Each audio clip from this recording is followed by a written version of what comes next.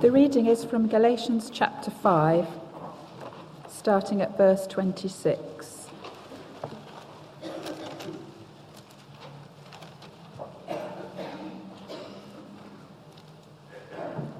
The page number is 1172.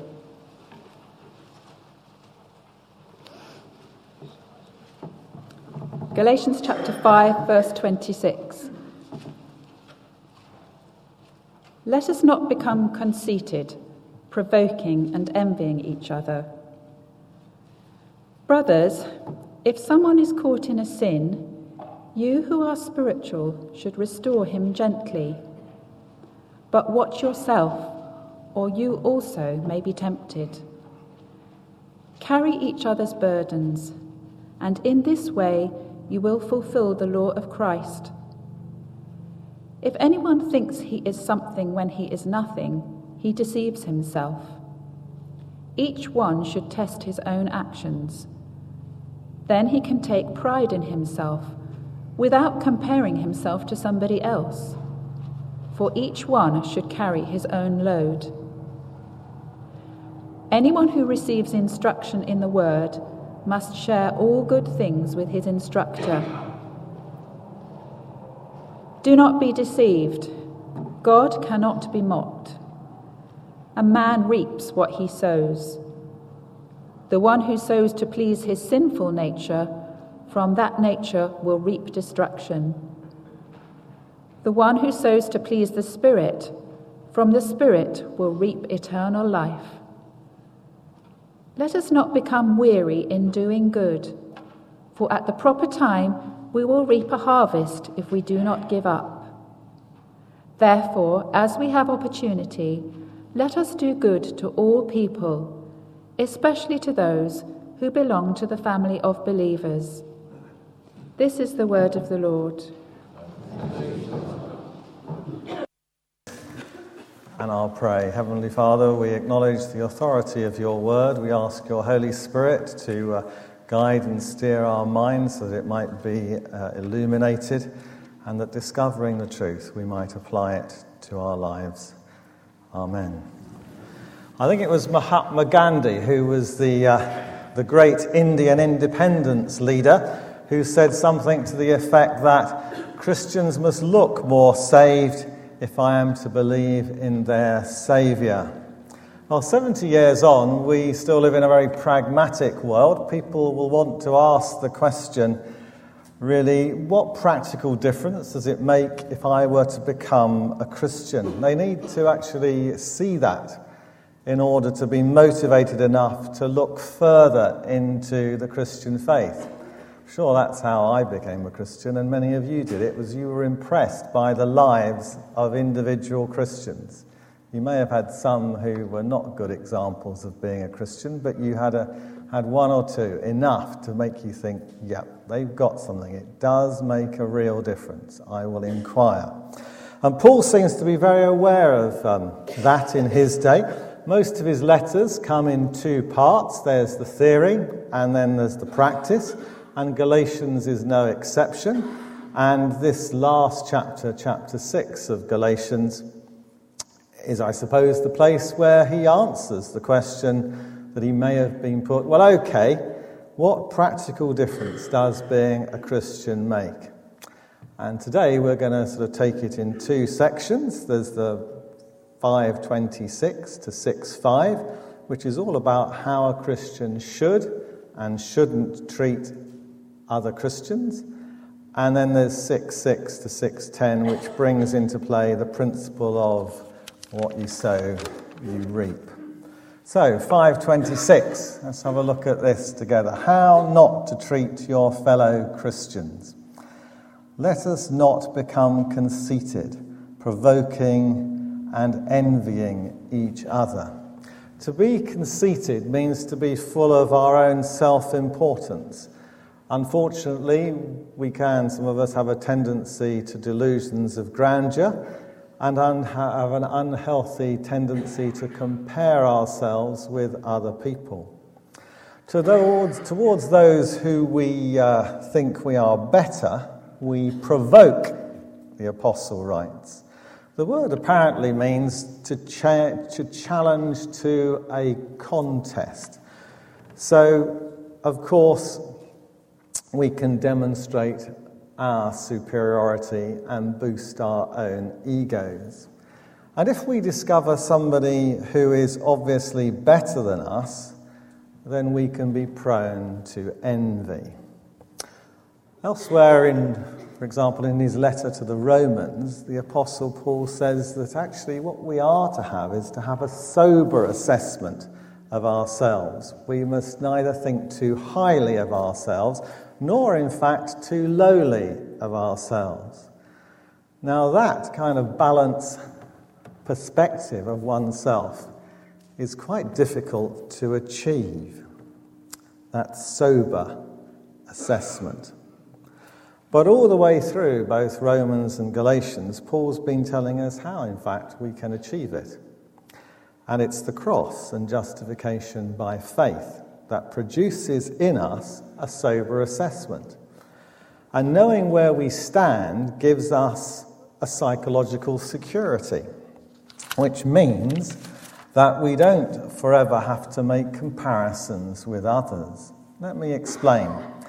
If we're prone to think too highly of ourselves, the cross reminds us that we are sinful and that we couldn't save ourselves, but rather Christ had to come and save and rescue us.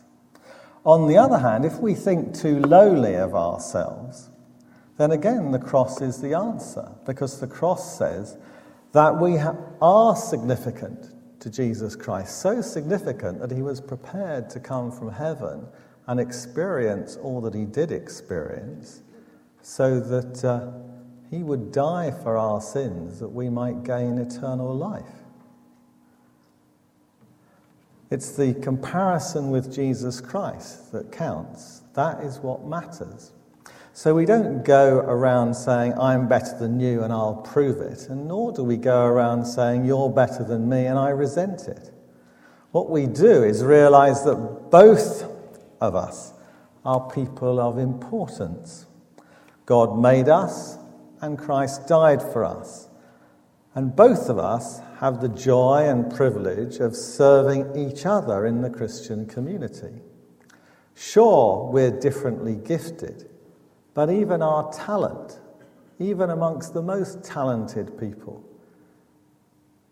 that talent is ultimately God-given. So there's no place for any kind of petty rivalry. Well, that's a wonderfully secure place to be in, and an absolutely essential one for harmony in the new community. And if we are to be of help and benefit to each other.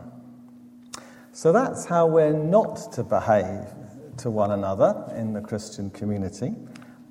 Positively, how are we to treat each other? Well, we look at that in verses 2 to 5 in chapter 6. We'll come back to verse 1 in a moment. Verse 2 says, "Carry each other's burdens, and in this way you will fulfill the law of Christ." Now that statement not only assumes that we all, even though we're Christians, have burdens, but that we are not meant to bravely soldier on solo. That kind of attitude is called stoicism. It's the kind of grin and bear it. I can cope. I don't need any help. Well, you do a little Bible study on burdens, and this is what you find. You find that we are to cast our burdens of sin and guilt on Christ, because he alone can actually deal with them. Nobody else ultimately can. We're also to cast our burdens on God the Father, because we read that he cares for us. But so often his way of helping is through other people, through the friendships that we have within the Christian fellowship. Paul found that.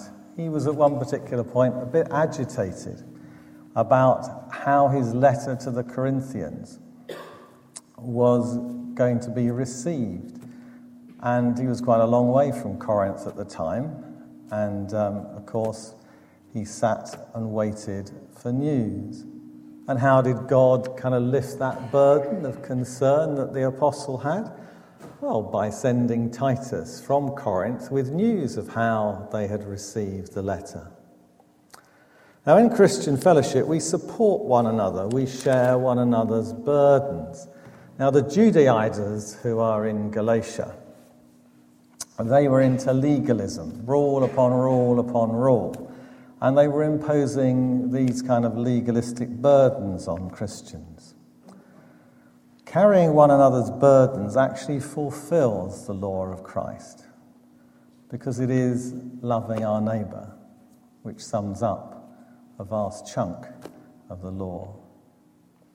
Now again in verse 3, the conceited person, the one who thinks themselves to be something, but who the apostle says is in fact nothing.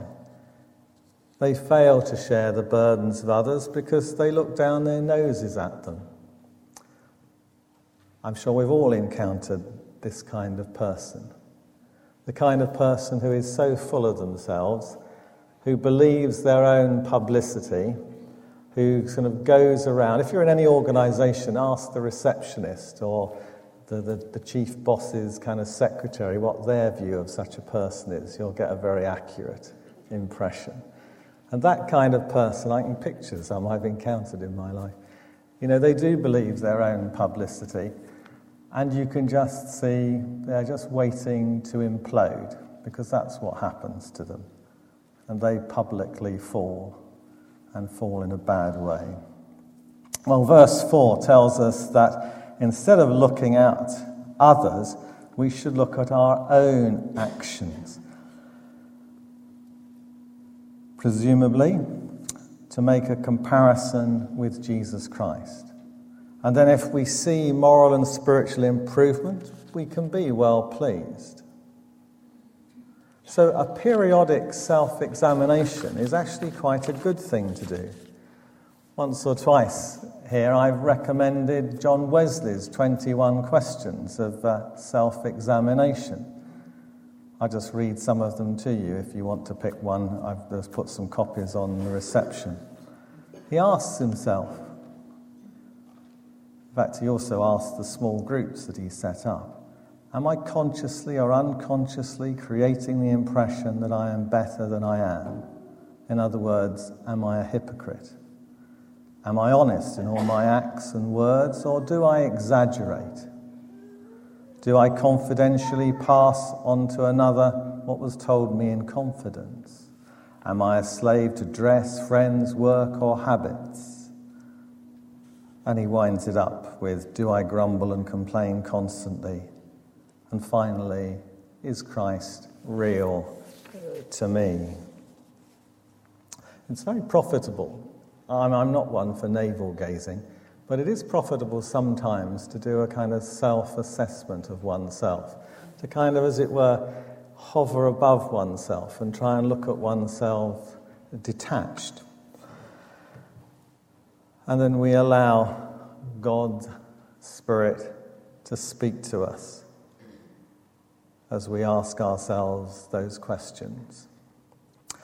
In verse 5, Paul reminds us that there is one burden, though, that we are not able to share, one which we have to carry alone, and it's the responsibility for our own life.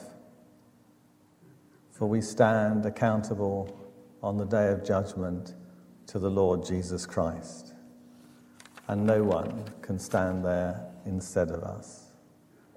So instead of assessing others, we should assess ourselves to make sure that we are ready for the assessment that really counts, the one that is to come.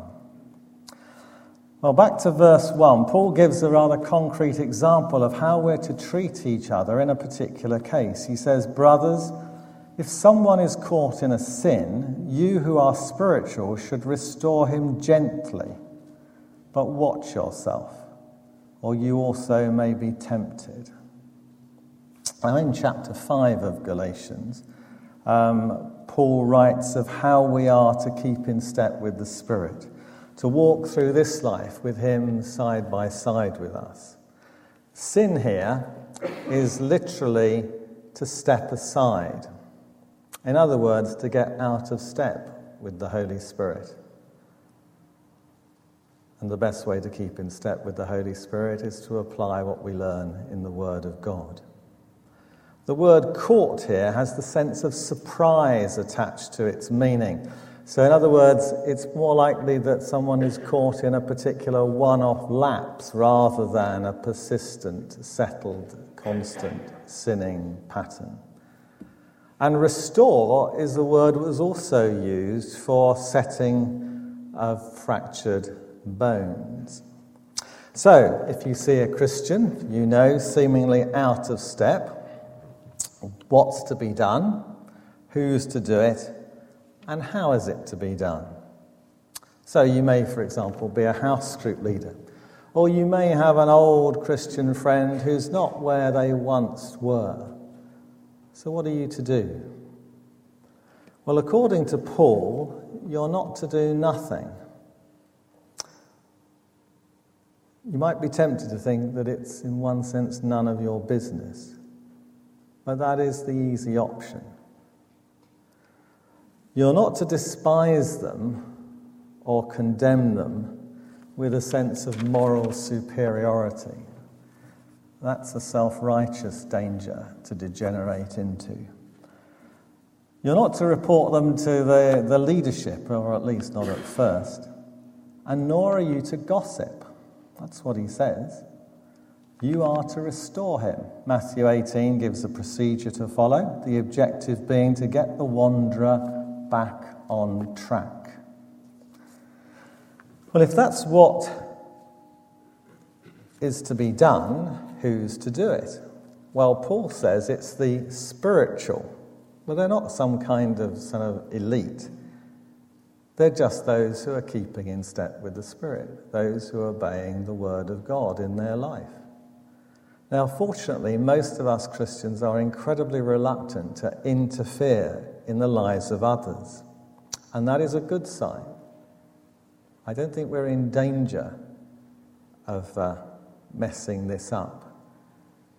But if someone is fairly close to you, that you have a relationship with them, and you see them kind of going off track, then a gentle word at the right time, after prayerful thought, could well be of great help.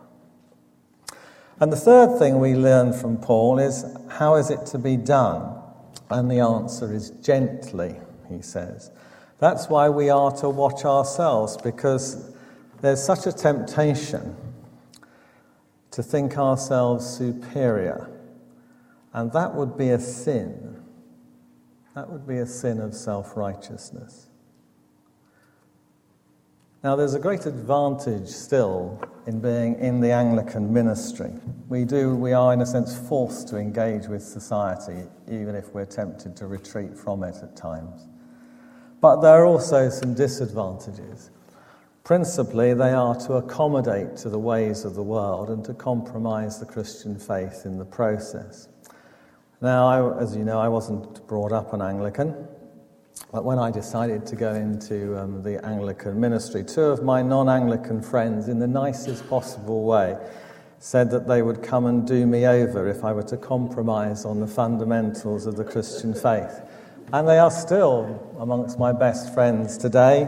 And although I might only see them once or twice a year, I'm sure they do it. And it would be valuable, because I know that it would not be easy for them to do so, and I know that they would have my best interests at heart. And we all need friends who would do that. We all need close friends in Christian fellowship within our own church, or because we're so mobile today, they may be friends from quite a long time ago. We are our brother's keeper. Not heavy-handed. We're to be motivated for their best interests.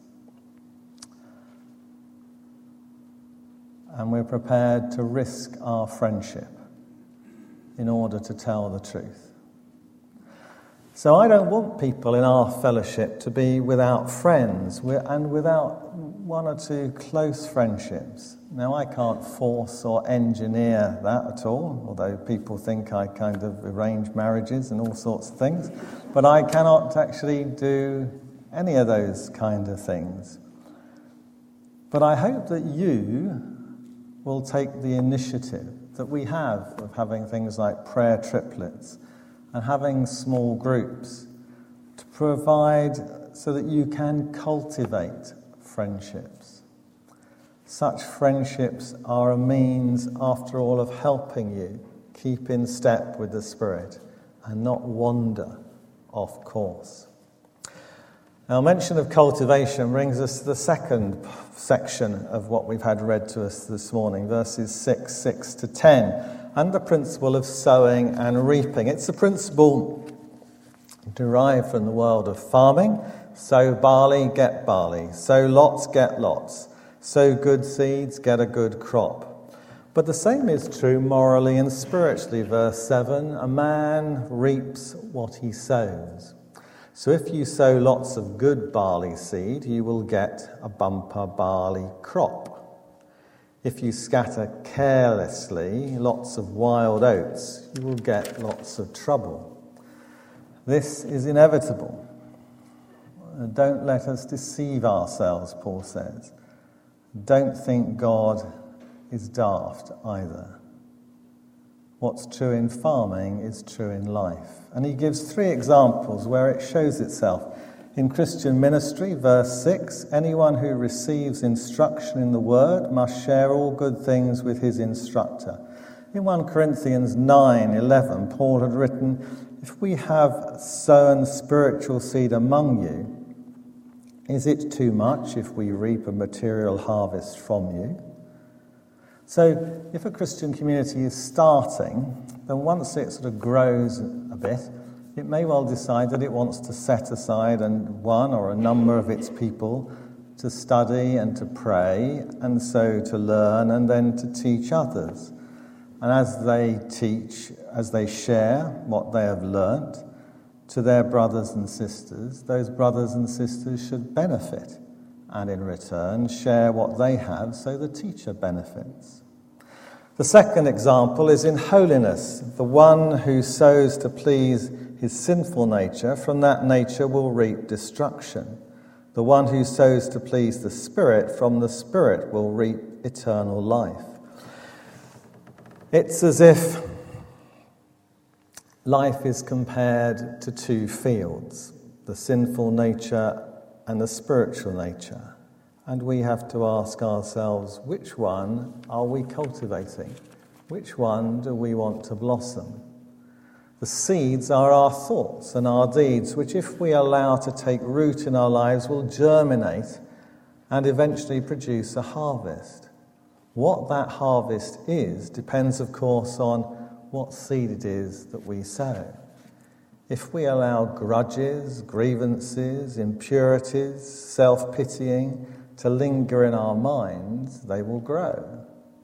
If, on the other hand, we allow good thoughts, God's thoughts, to settle and take root, we will produce a good harvest. It's all about self-discipline. There's an old adage, sow a thought, reap an act. Sow an act, reap a habit. Sow a habit, reap a character. Sow a character, reap a destiny.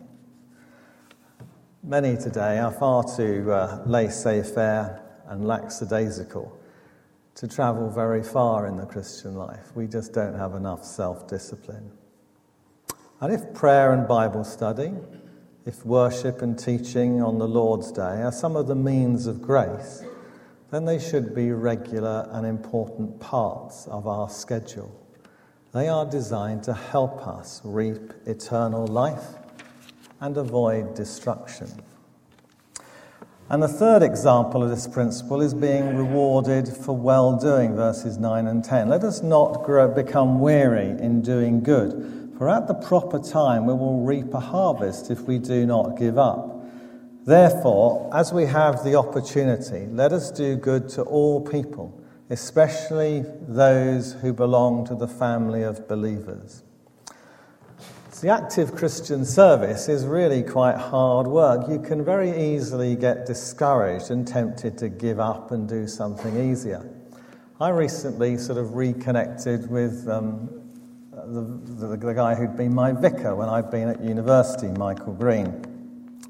And amongst being a vicar, he'd previously been a theological college principal. He went on to be a professor in Canadian universities, etc. But what he really had a heart for was doing evangelistic missions in universities. Now, they can be incredibly hard work. After all, you've got meetings at different times of the day, starting at breakfast and finishing probably at 11 or midnight. You've got sort of disorganised but well-meaning Christian students who forget to book a hall where you're supposed to be speaking, or they just don't get round to praying for things or inviting friends to it. It's exasperating. But he's 85 and he still does it. Every year he does university missions with another friend of mine called Lindsay Brown, who's my age. And those two, Lindsay's been doing it for 40 years, Michael's been doing it for 65 years, written about 30-odd books in the process. You think, why does he keep doing it? Well, you'd never guess he's 85 to look at him, but he does. He perseveres. Why? Because there will be a harvest. Some people will come through to faith. On our more modest level, those of you who've been involved over the years in Christianity Explored, sometimes, you'll have a table and get off to a good start the first week. Next week, one of your table decides, no, it's not for them. You carry on the course. Some of the people will be there each week, that keeps you going, but others will be kind of here today, gone tomorrow, here next week. And why do you persevere? You're there every week and you're preparing for it because you know that hopefully at the end of it, God will call those who are his to himself, to faith in Christ. That's why you carry on, because you have faith that the harvest will come. Now, Paul doesn't actually specify the harvest here, but the harvest could be some other kinds of examples. It may be through the satisfaction of helping someone in a time of particular need. It might be that we are putting a brake on the moral kind of decline of the world around us, and so preserve the place as a better place to live. It may be that we will reap a reward in heaven, probably in terms of being given greater responsibilities in the new creation. It may be the satisfaction of being involved with a group of people who are on earth, increasingly, though faultingly, becoming closer to what is a biblical community. So Paul has illustrated the principle, what you sow, you reap. The teacher reaps a living, the sinner reaps destruction, the believer reaps eternal life. The kind and helpful reap satisfaction in this life and a reward in eternity. Now, as with any principle, we can ignore it, or we can resist it, or we can cooperate with it. If we want a good harvest, we have to sow good seed, and then in due time we'll reap the benefits. Let us pray.